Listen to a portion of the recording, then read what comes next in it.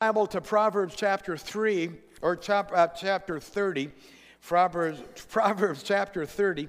I want to speak on the wisdom of the hyrax.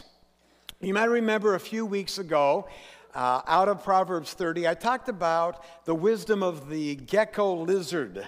And I was just blown away by how many people emailed or personally complimented me on that message. They said, man, there was so much there that we could apply to our everyday life. And that's always my goal, is to give you things that will help you during the week, practical teaching. And so we talked about the lizard.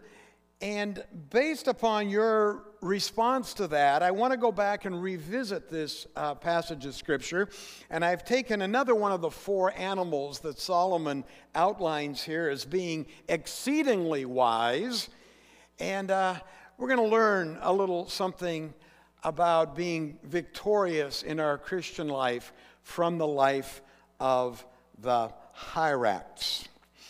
Proverbs chapter 30. Beginning with verse number 24, there are four things on earth that are small, but unusually wise. Ants, they aren't strong, but they store up food all summer long. Hyraxes, they aren't powerful, but they make their homes among the rocks. Locusts, they have no king, but they march in formation.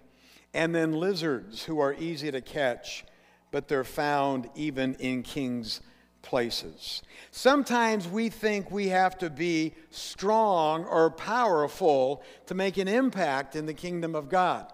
But the scripture here says hyraxes aren't powerful, but they make their home among one who is powerful, upon the rocks. The rock to us represents Jesus Christ. He is our rock. He is our fortress. He is our high tower. So we're going to learn something about hyraxes today. Out of those four, you're probably acquainted with three of them. In fact, almost any typical garden in the United States, you could probably find a lizard, or maybe a locust, or an ant. But in order to find a hyrax, you'd have to go to the Middle East or to Africa.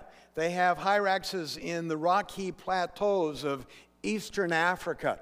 In fact, one of our global partners, Sue Cochran, who serves YWAM in South Africa, commented between services that she's actually seen hyraxes along with the penguins on the beaches of South Africa. But they're an unusual animal, not one that we're acquainted with here in Wenatchee. What is a hyrax? Well, they didn't know back in the early 17th century when they translated the King James Version, because they had a European mindset. They knew about, animals in the United Kingdom, but they had no idea what this unique animal was to the mid-eastern part of the world. So they actually use the word coney. Now, depending on your translations, other translators have used the word badger or maybe even rabbit. But the correct, proper English word for this animal that we're studying this morning is hyrax. And the hyrax looks a little bit like a rabbit or maybe a badger or a rodent, maybe even a guinea pig on steroids, maybe. I mean, they're unusual kind of animals. If you look real close, you can't see it in this picture, but they have tusk. They have little tusk. And the reason for that is they are most closely related, believe it or not, to the elephant family, the hyrax. Now, one thing about the hyrax, they spend about 95% of their time just chilling. They like to hang out. Now, don't get me wrong, that is not why the Bible says they're wise. Okay?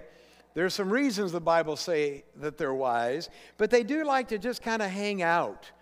They're quite small. In fact, the biggest hyraxes are about maybe 18 inches to 2 feet long. What's interesting about them is they communicate with 21 identifiable vocalizations. So scientists have studied them and identified 21 different ways that they communicate with one another. There's yips, there's grunts, there's wails, there's even kind of a pig-like snort that they use, and they also whistle. So they have this wonderful way of communicating one with another. And another interesting, unique feature about the hyrax is their feet. They have padded feet, and God has made those feet to be very sweaty. So they sweat a lot, but with the padded feet and the sweat, it creates this suction-like quality. So hyraxes are very sure-footed rock climbers.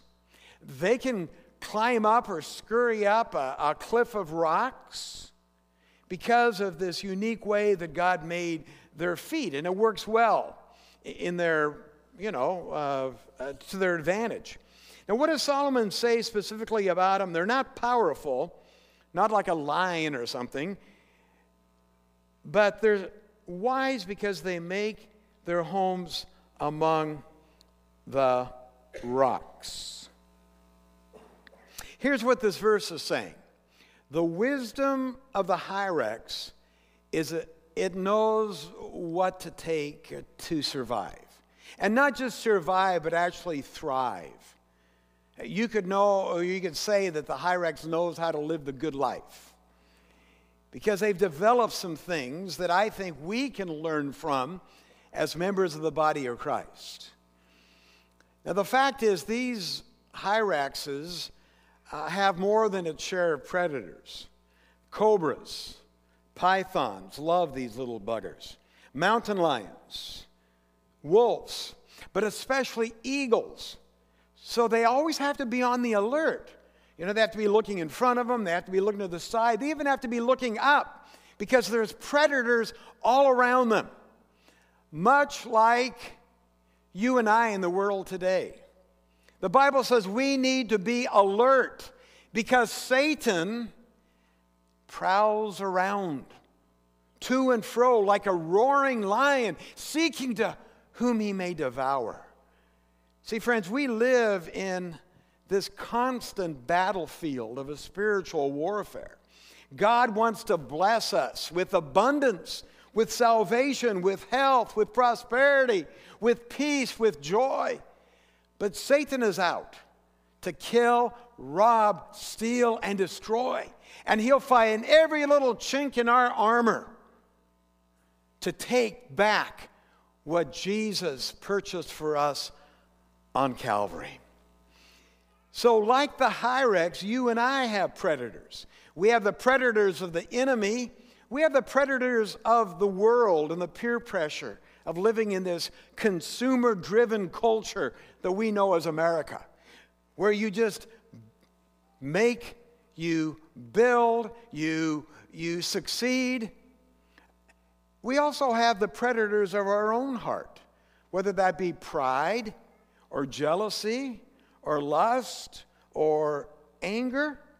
So we have predators just like the hyrax has predators.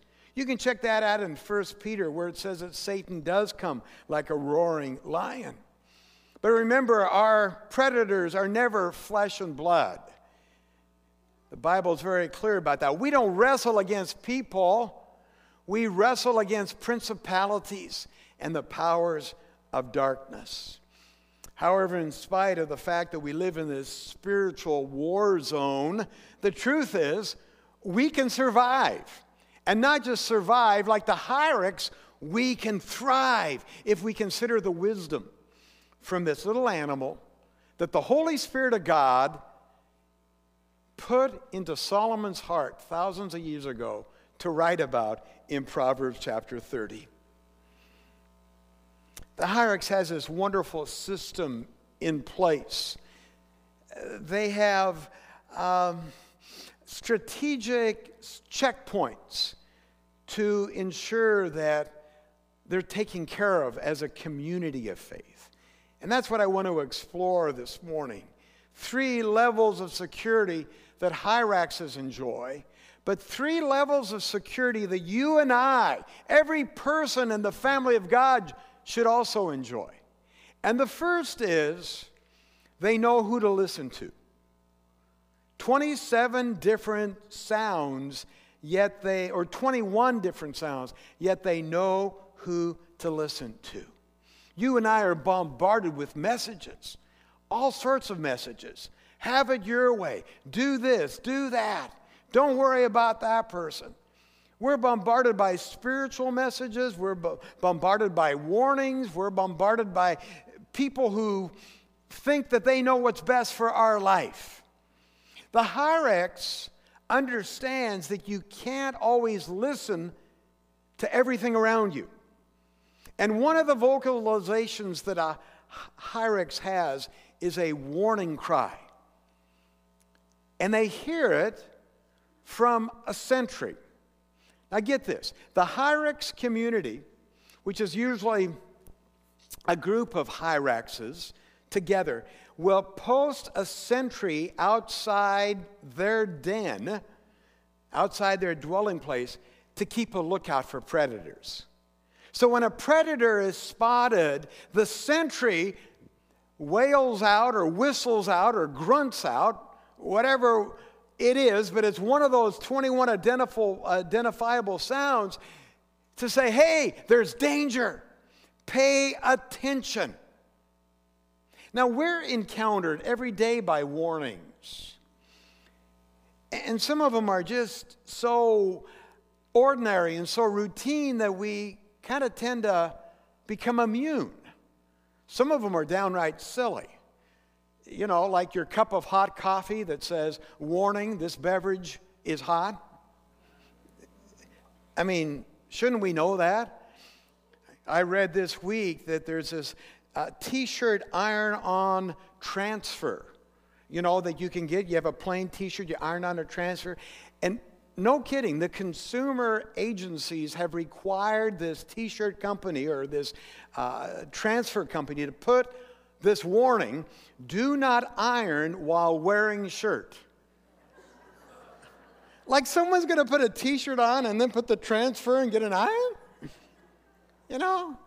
Hey, I've got nothing against tort attorneys, but man, I tell you, the lawyers, it's crazy, the society we live in. And so you know what happens? We become a little immune to warnings. And as Christians, we need to be careful that we don't become immune to the warnings that are very clear in the Word of God. We cannot ignore the sentry of our soul, who is the Holy Spirit, who warns us against certain things that are going to destroy our life. The warnings are not there because God doesn't want us to enjoy abundant life. Just the opposite is true. The warnings are there because God knows that adultery will destroy you. God knows that drunkenness will destroy families and homes. God knows that unforgiveness and bitterness in your spirit will eat you from the inside out. We need to heed certain warnings. Man, if you go to the doctor and he says, listen, you are headed for a heart attack in the next 6 months if you don't change your lifestyle. Most of us would do whatever that doctor tells us to do. Man, if your spouse says to you, now listen, I'm serious, we need to sit down and talk. Most of us take that warning seriously if we value that relationship. So as Christians, we cannot ignore the warnings of the Scripture. The wise among our Christian community needs to know who the sentry is. We need to recognize the voice of the sentry. And as we learned last week, it's the Holy Spirit who convicts us. It's the Holy Spirit that directs us into all truth. And when the Holy Spirit speaks to us, either in the depths of our spirit, or through the Word of God, or through a television evangelist, or through a pastor, or through a small group leader, we need to be wise and we need to heed that warning.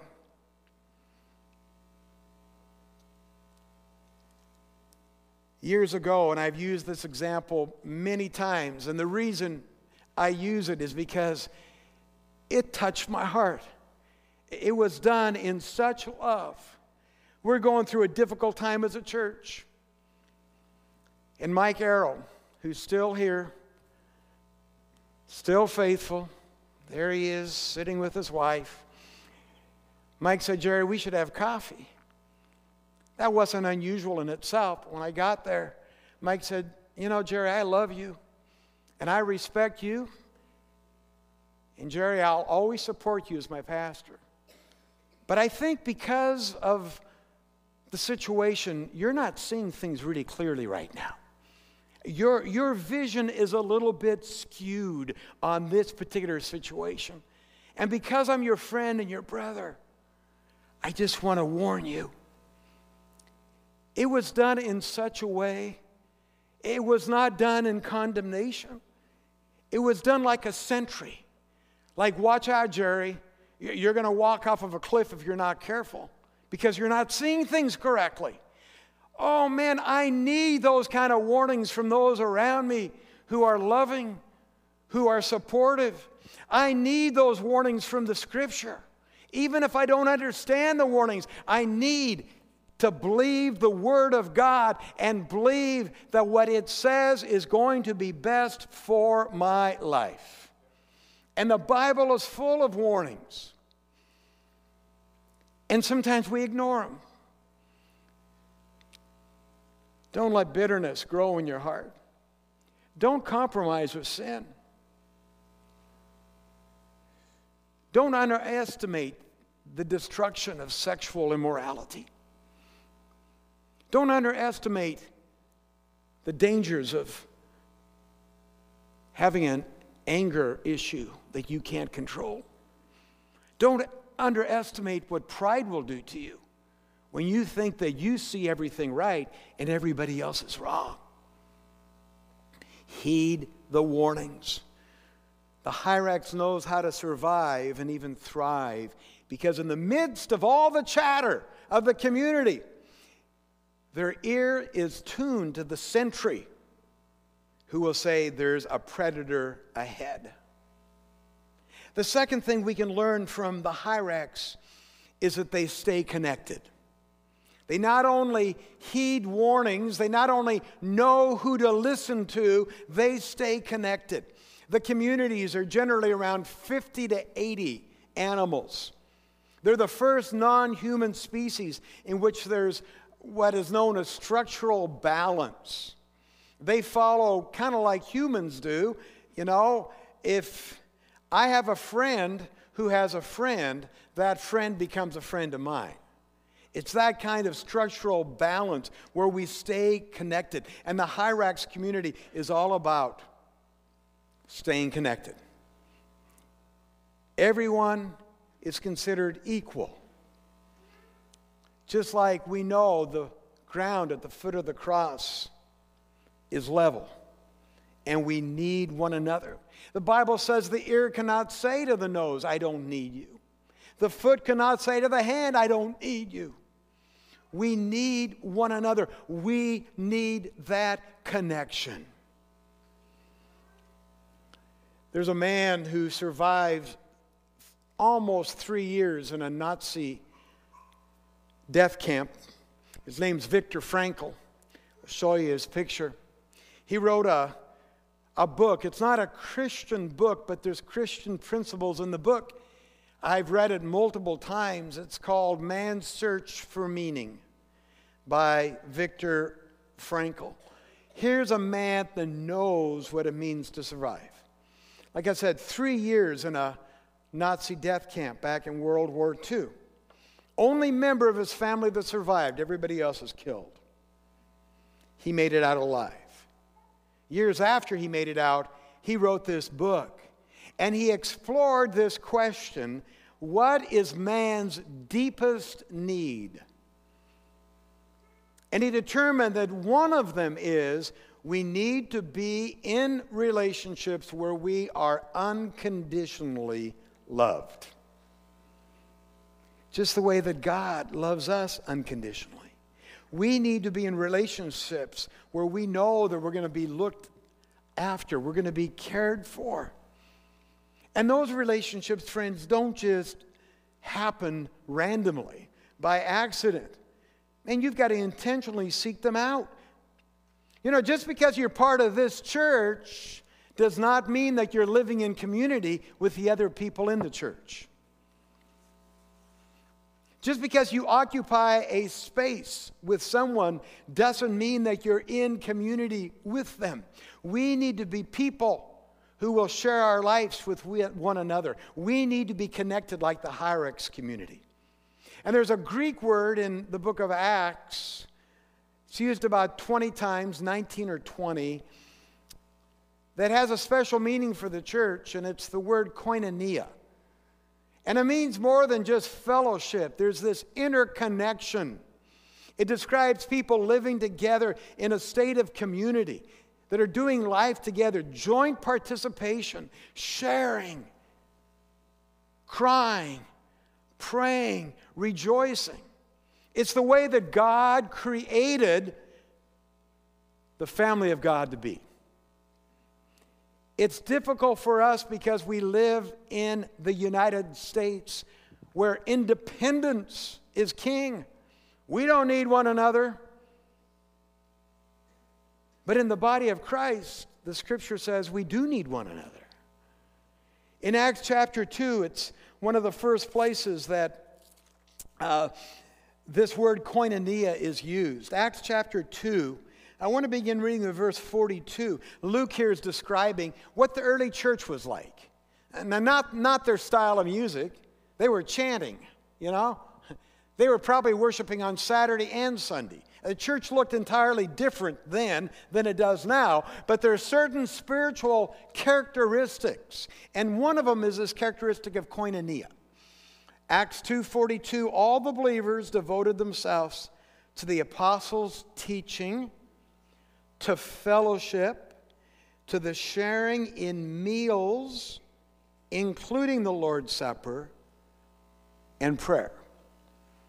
Now this morning we shared in the Lord's Supper. Some of you will go to the Young at Heart Christmas dinner on Friday and you'll have a meal together. You're here. You're receiving teaching from your pastor, from your shepherd. I want you to notice, though, as good as all those things are, there's something else here that's vital if we want to experience koinonia, and it's prayer. Apostles' teaching, fellowship, sharing in meals, including the Lord's Supper, and to prayer. Our pastoral staff met this week just planning and dreaming and asking the Lord how to lead this great congregation in the years ahead. One of the things that we really felt was this January, instead of just a week of prayer, we always have a week of prayer. We always do that in some fashion. But this January, we're going to call, not just encourage you, but really call you with spiritual authority. This is what we need to do. We're going to call you to 21 days of prayer in January and give you a prayer guide and give you opportunities to come together and pray. We have an opportunity tonight. If we want to build a community, if we want to do life together, we can share a meal and we can listen to teaching. But friends, let's not neglect this important aspect of koinonia, which is pray. Pray together. Verse 43 says, a deep sense of awe came over them all, and the apostles performed many miraculous signs and wonders. Why do you think that happened? It's because they prayed together. We all want signs and wonders. That doesn't happen because of a person or because of preaching. It happens because of prayer, because of the spiritual power and dynamics that prayer gives us. Verse 44, they met together in one place. They shared everything they had. They sold property and possessions, shared the money with those in need. So proud of you. You shared your food with those in need this past month. 600 and some pounds of food we shared with those in need. Scripture goes on to say, while they're doing all this, they were praising God and they were enjoying the goodwill of all the people. And then, as a result, each day the Lord added to their fellowship those who were being saved. Because as Viktor Frankl says, one of man's basic needs is to belong. And the koinonia gives the church the place for people to belong, not only to the kingdom of God, but to a local fellowship. But it's sad because we don't always live that way. That's why Solomon says here, the hyrax make their homes among the rocks, and according to verse 24, they are exceedingly wise. We need to be as wise as the hyrax and understand we need one another. Not just to occupy space, we need one another. That sense of commitment, that sense of knowing that we might not always agree, knowing that there might be other things out there that are more attractive, but being committed to the family of God that the Lord has placed you in. Years ago, a pastor by the name of John Fawcett was a pastor of a poor church in England. He was a talented preacher, dynamic preacher, and another church in London called him to be their pastor. It was a very affluent church, a large church. He prayed, and as much as he hated to leave, he decided to take that fancy church in London. They packed up all their things, and after he and his wife had prepared to leave, one by one, members of their existing church came over to see them off. And during the goodbyes, his wife, whose name was Mary, said to her husband, "John, I just can't bear to leave these people.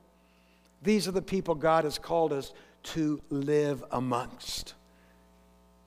And he thought for a moment, and he said, neither can I. We can't. This is our home. This is where we're committed. These are our people, and we're going to stay put. John Fawcett spent 54 years at a small fledgling church in England. And shortly after he had made the decision to stay, instead of taking the other church that was more affluent and was larger, he sat down and he began to pen these words that you might recognize.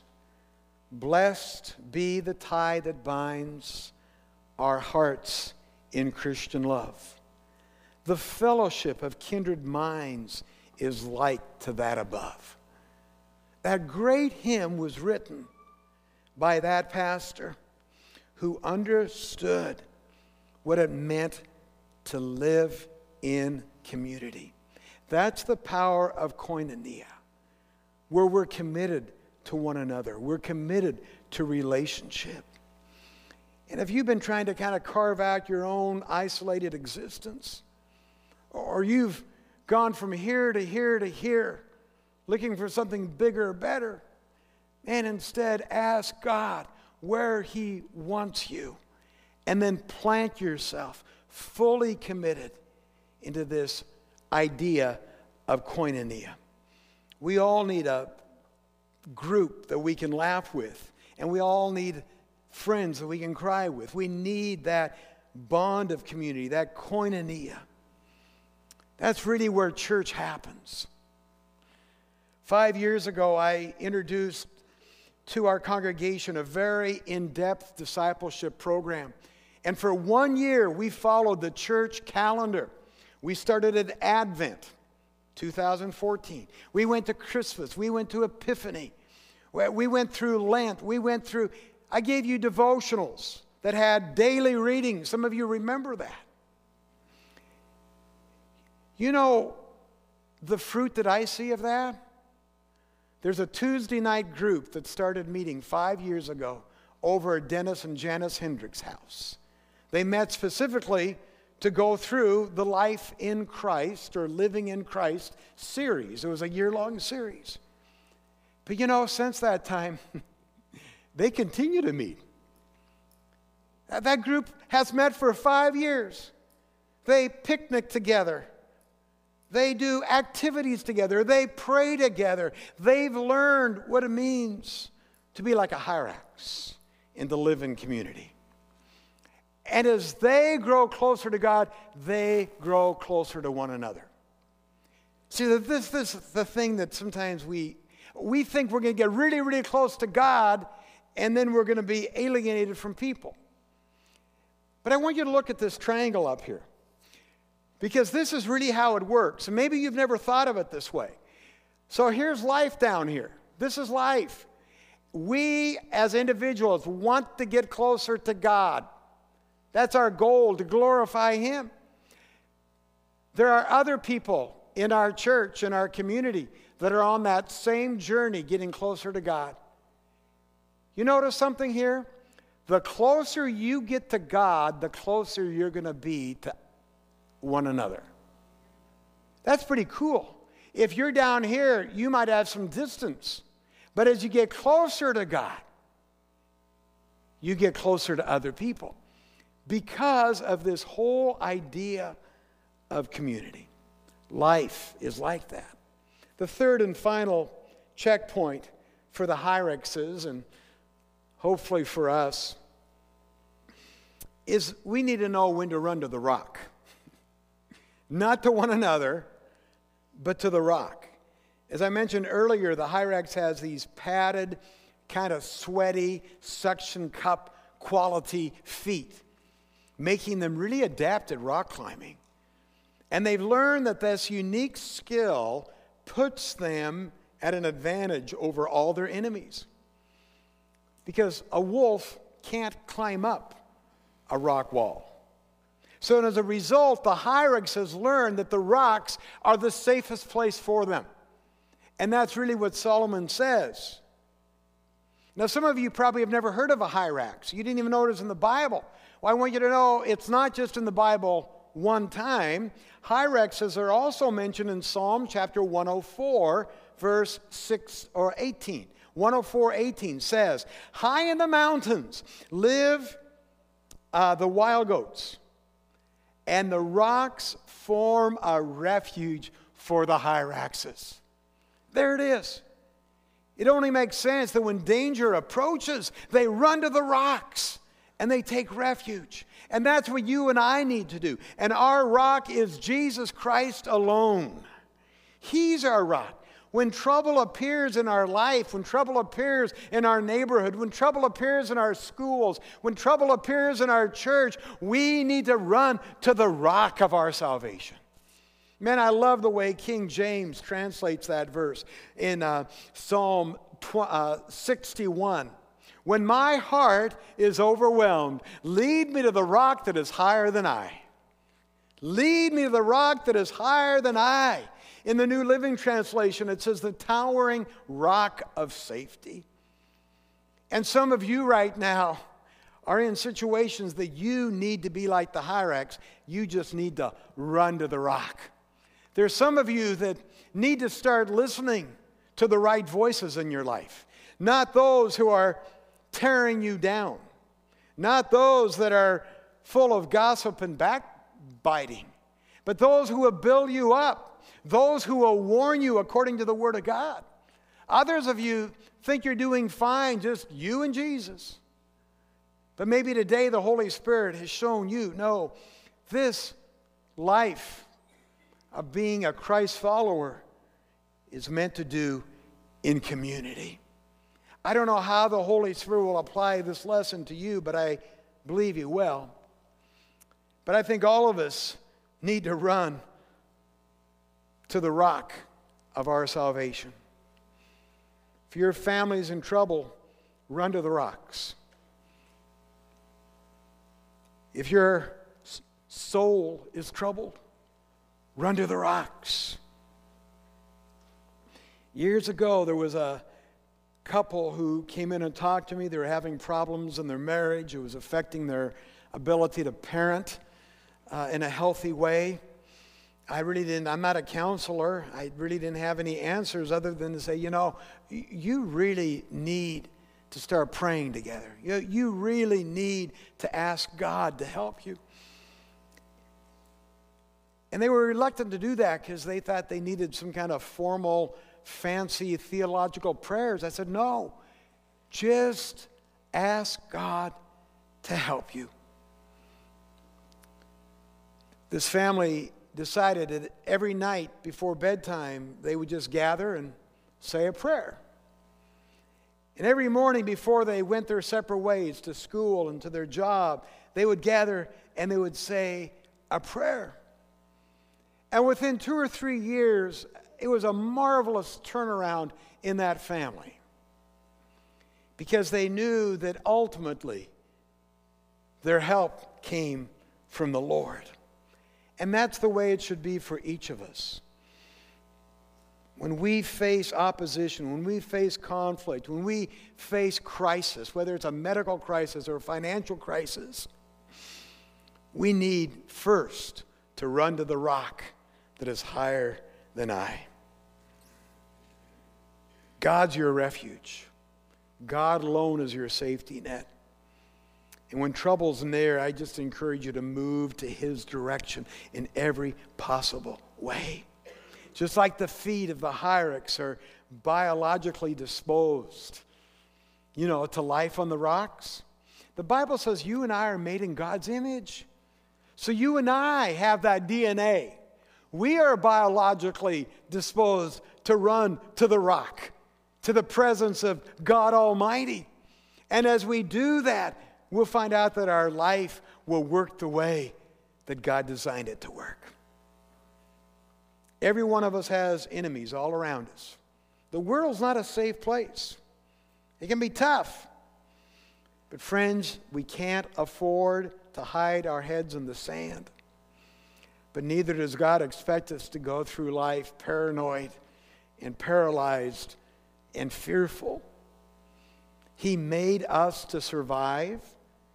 In fact, He made us not just to survive, but to thrive. That's the abundant life of John 10:10. To have a wonderful life here on earth. And one of the ways we can do that is to consider the hyrax.